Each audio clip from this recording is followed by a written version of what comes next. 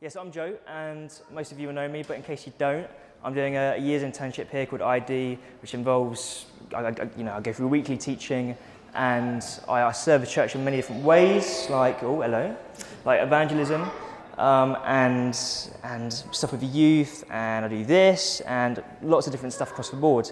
And I'm preaching today, Joshua series, taking ground, and I'm preaching on Joshua 8, 30 to 35.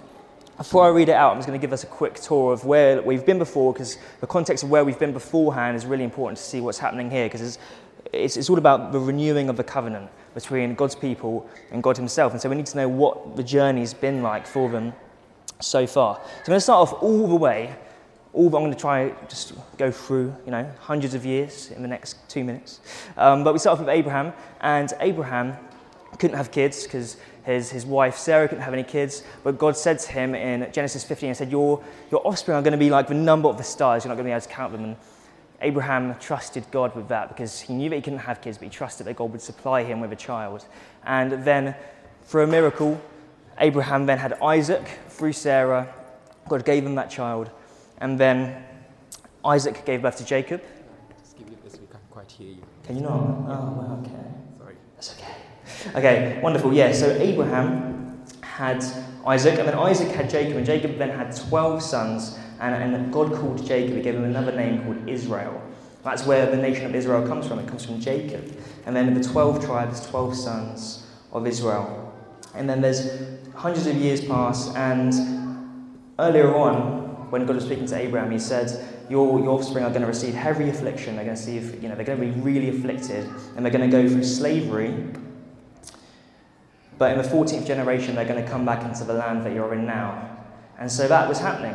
We got to the start of Exodus, and the Israelites are receiving heavy affliction from the Egyptians, and they are enslaved. But God raises up Moses, and he uses Moses to lead his people out of Egypt and towards the promised land.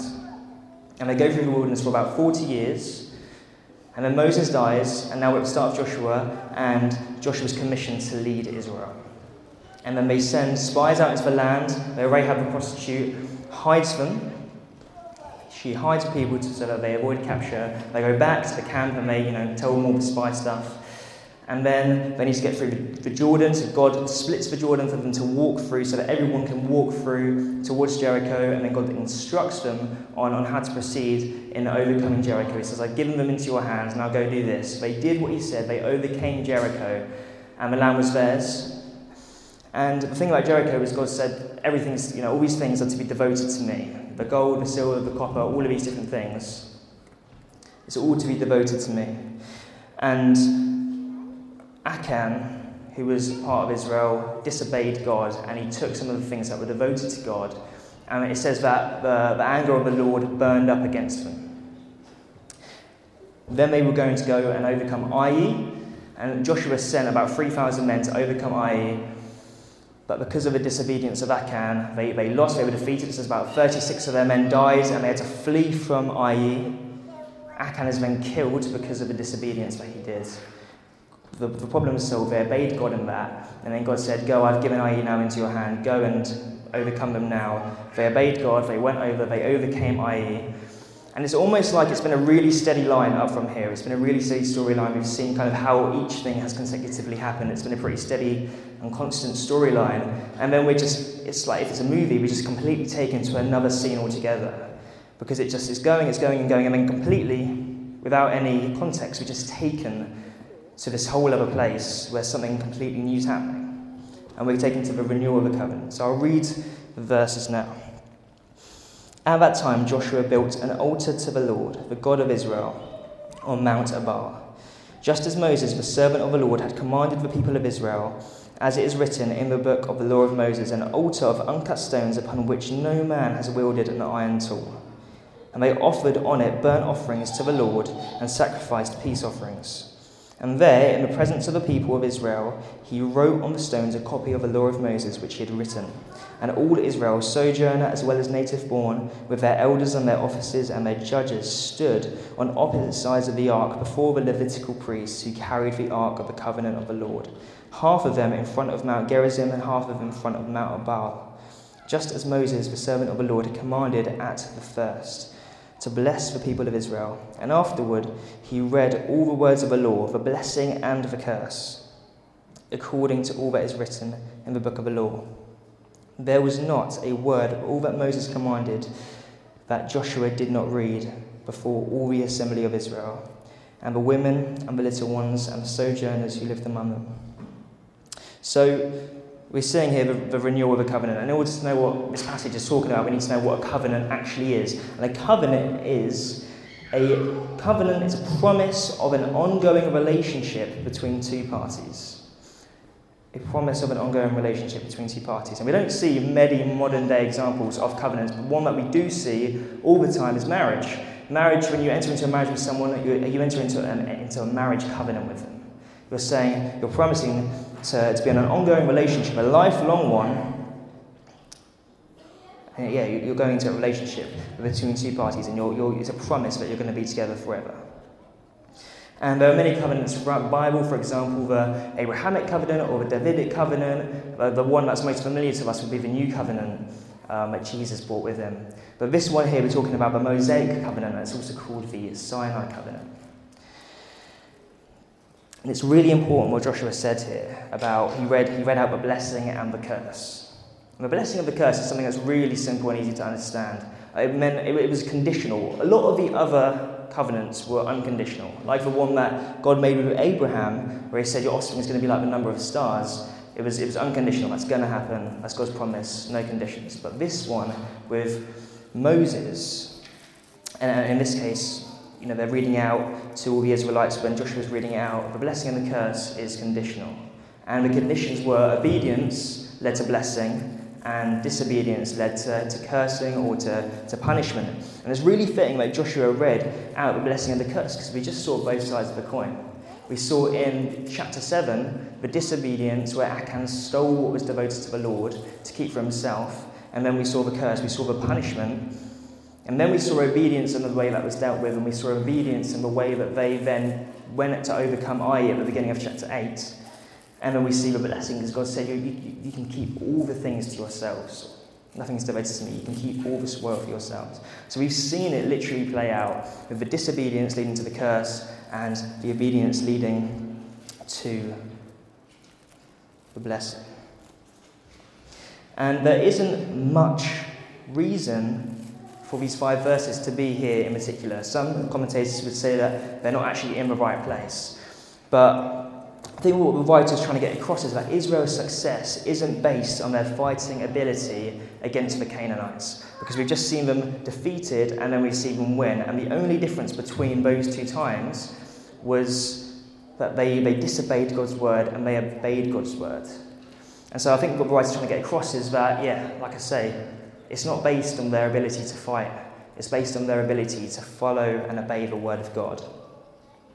Israel's defeat in chapter 7 tells us that heeding God's word and instruction is more crucial than fighting God's war. So when they disobeyed, they lost, and when they obeyed, they won. And I think that's still true to us today. It's still true that obeying God's word is more important than fighting God's war. Because if I'm going out, serving the kingdom, getting really involved with church, doing all of these different things, but secretly, behind the scene, I'm living a completely different life in opposition to God, I'm not going to be bearing any fruit. I'm going to be living in opposition to God still, because Jesus told us that a bad tree can't bear good fruit. So it's still true that we need to be putting first in our priorities, obeying the word of God. There's that verse in Matthew, it's a scary one, where they say, Lord, did we not prophesy in your name? Did we not cast out demons? And Jesus said, I don't know you. So they didn't, but I don't think they obeyed him. And Joshua also emphasises throughout this all. Between verses 33 and 35, Joshua used the word all 5 times. So he's pretty set on it. He was set on it. It was all the law for all of the people. It wasn't some of the law, some in part, only for some of the people, only the really high, holy Levitical priests. It was for all the people, and it was all the word. We hear stuff today like, the time is different now. It doesn't actually apply. It's not applicable to us. Or that's not really what it meant. Or you get people saying, it's okay if I do this. It's not that it's not that bad. I can do it a little bit. It's fine. But no, Joshua was saying to Israel, all of the law, all of the word of God is for all of the people. It's not just for some. and for others, it's for everyone. And so this was really significant. They weren't just guidelines, but they were something to shape our lives around. The Word of God is something to shape our lives around. And you do see today as well, among other people, where they don't shape their lives around the Word of God, but they use the Word of God and shape it around their lives. They're like, well, I'm going to do this and I'm going to do this, but it says this, it doesn't clearly say this, so I'm going to keep on doing what I'm doing. But no, we need to shape our lives around the Word of God. It must be our first priority. So it's significant because the people of God have just been through this whole encounter with God of receiving punishment and receiving blessing, and now they're renewing the covenant with Him. They're dedicating themselves, they're recommitting and re-establishing their relationship with Him. And this renewal also serves as a witness of God's faithfulness. Not only because He stuck with them despite them turning their backs to Him. He's faithful because if we look at where it was held, it was held at somewhere called Shechem, I think. I'm not great with these words, but it's Shechem. And we know that because of where Mount Ebal and Mount Gerizim were. And Shechem was in the middle, and it describes where they were in response to this. And it's really, really significant, that location, because here, Abraham first received the promise of the land. And here Jacob returns safely after a long exile from the land he had been promised. And now, in Joshua 8, we are seeing Abraham's seed and Jacob's family experiencing the fulfillment of God's promise of the land. So through the location, we are told of God's faithfulness, that although He promised something hundreds and hundreds of years ago, we're now seeing the fulfillment of that. And I think some of us might feel like God's promised us things, and we're like, God, what's going on? Why is this not happening yet? Why is this not going on right now? Because we feel like God said that this stuff's going to happen for us. But the thing is, with the Israelites, they knew of the promise. They would have heard of the promises of the promised land. Yet they would have gone through slavery. They would have gone through trials, going through the wilderness.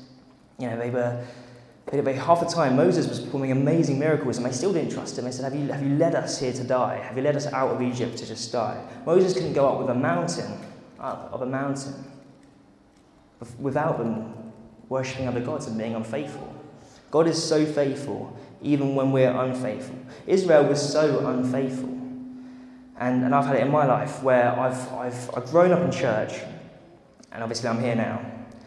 But in between that, I've had times when I've been unfaithful to God, where I haven't been following Him, I have been living in opposition to Him, and where He just started breaking through in my life, and I was still just living in my sin. I was still living just in a messed up way. And there was one time where I really, really, really, really messed up. And I was so unfaithful to God, and I just couldn't look at God. I could not. I could not bring myself to look at Him or talk to Him, not because I was worried about His condemnation upon me, but only because I knew that He wanted to forgive me, show mercy to me, show His grace to me, and just help me turn back to Him. That's why I couldn't look at Him, because I was like, Lord, I just don't deserve this, because He's so faithful, even when we're unfaithful. God promised the land, and it took a while, and the people went through some real hardships, but God's promises are never broken. They're always fulfilled. We see a beautiful image of God's fulfilled promise and the people renewing their relationship with Him, even when they've gone against Him. They've gone through such trials, generations and generations and generations, going against God, coming back to God, going against God. But here, they're standing and saying, we're recommitting ourselves to You. And everything here points us to Jesus. I was thinking about this, and I didn't want to because obviously you always want to preach about Jesus. I didn't want to then miss out the actual text, but actually it's so about Jesus that I can't preach Him without preaching the text. Because remember earlier I said how this covenant was conditional. It was a conditional covenant between the people of God and God Himself. And I just want to read out this quote. It says, "It was to serve as a temporary supervisor, teaching the righteous standards of God, as we as humans can't live up to it. And it also revealed human sinfulness when we were able to keep up with His law." So this law, this Mosaic covenant, the blessing and the curse, showed us that we can't live up to God's standards because they're so high and we're so low. And so Scripture is already pointing us, crying out to us, telling us of our need of a Saviour, someone to come and save us, because we're just going to receive curse after curse after curse because of our disobedience. We need someone to save us. We need a sacrifice, and it directly points us to Jesus. And the covenant was temporary. The people, just before when Jesus came, were still having to obey this Mosaic covenant and all the laws that came with it. Everyone had to follow the law of Moses up until Jesus came and fulfilled every single requirement of it on our behalf. He carried it out. He said, I've come to fulfill the law. He said, I haven't come to abolish it, I've come to fulfill it. And to fulfill something means to carry it out. It means to carry out the law on our behalf. But when we could not carry it out, when he died, he did it on our behalf. So it's directly pointing us to Jesus. The law shows us our need of a Saviour. And in Galatians 3:10-14, it says to us, for all who rely on works of the law are under a curse. Paul is literally talking about this. He's talking about when this law was first read out in Deuteronomy.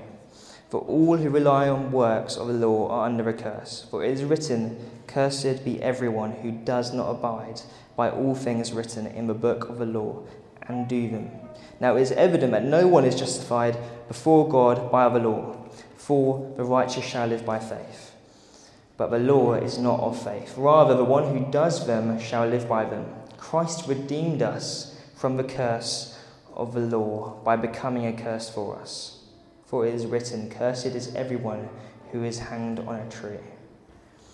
So that in Jesus Christ, the blessing of Abraham might come to the Gentiles, so that we might receive the promised Spirit through Christ. So he literally became a curse for us. We're cursed because of our disobedience. We can't obey God because we're just so sinful in our nature and God is so righteous. We're always falling short of the glory of God. But what Jesus did when he came was he became a curse. I love the verse that Christ redeemed us from the curse of the law by becoming a curse for us. Cursed is everyone who hangs on a tree. He took the curse. He became a curse so that when we're disobedient towards God, we have grace and we have mercy and we can receive the blessing of Abraham. And so we're no longer cursed by our disobedience, but we are called to repentance. We're called to come before God and we're called to repent and turn. Repent literally means to turn away from something. It means to turn from our sin and turn towards God.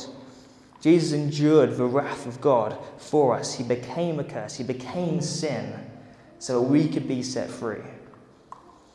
And in 1 John 1:9 it says, I have this memorized.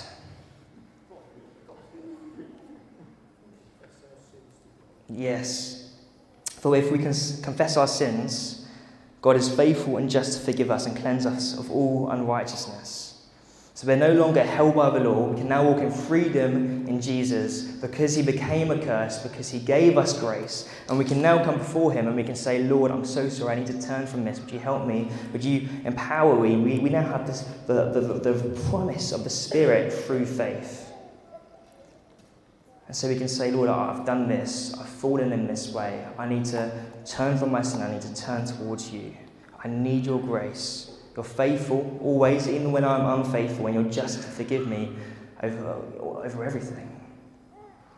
And so, if that's the first time you're hearing that, and you want to come and you want to give your life to Jesus, and you want to say, yeah, he paid that cost for me, he was a curse on my behalf, I'm no longer held, though I sin, though I make all of the wrong decisions, I'm no longer held by that, but I can walk in freedom through grace because he became a curse. If you want to do that and you want to commit yourself to him, then please, when we respond, do it, and you can get someone to pray with you. And if you want to recommit yourself, if you want to renew your relationship with God, like the Israelites did with God, after their disobedience, after all that they went through, they came before God and they renewed their covenant with him, and they said, God, amen, we're going to follow you, we're going to stick to your law, we're agreeing to do this. If you want to come before God and say, I want to stick to your new law, I want to obey your new law, the new covenant that you've given us, that we can be forgiven when we repent, and come do that. And if you feel like God's been nudging you about something that you need to repent for, and you're thinking, oh God, I deserve the curse, I deserve your punishment, I deserve your wrath, and you might feel like I did, where I was like, I cannot look at God right now, But he just wants to forgive you, he wants to show grace to you, and he wants to help you and empower you through his Spirit. If there's been something that you really feel or called to repentance to, and you want to come and do that, then come and do that when we respond. I'm going to pray, and then we can go back into some worship. So yeah, Lord, thank you so much for your word. Thank you so much that it guides us to you, Lord, that it shows us you and who you are, Lord. Thank you that all the way in Joshua 8, it was already pointing us towards our need of a Saviour, Lord. We're inevitably sinful. We need your saving. We need your saving grace. We need your sacrifice, Lord. And you did it because you so loved the world, even when we were unfaithful to you, Lord. Lord, I love you so much. I thank you for your sacrifice. I pray, Lord, would you speak to us as we go back into the worship? Would you speak to us? Would you stir us more and more and more, like the prophetic words beforehand, stirring us up to worship towards you, Lord? Would we remember your sacrifice? It all points to you, Jesus. Thank you, Lord.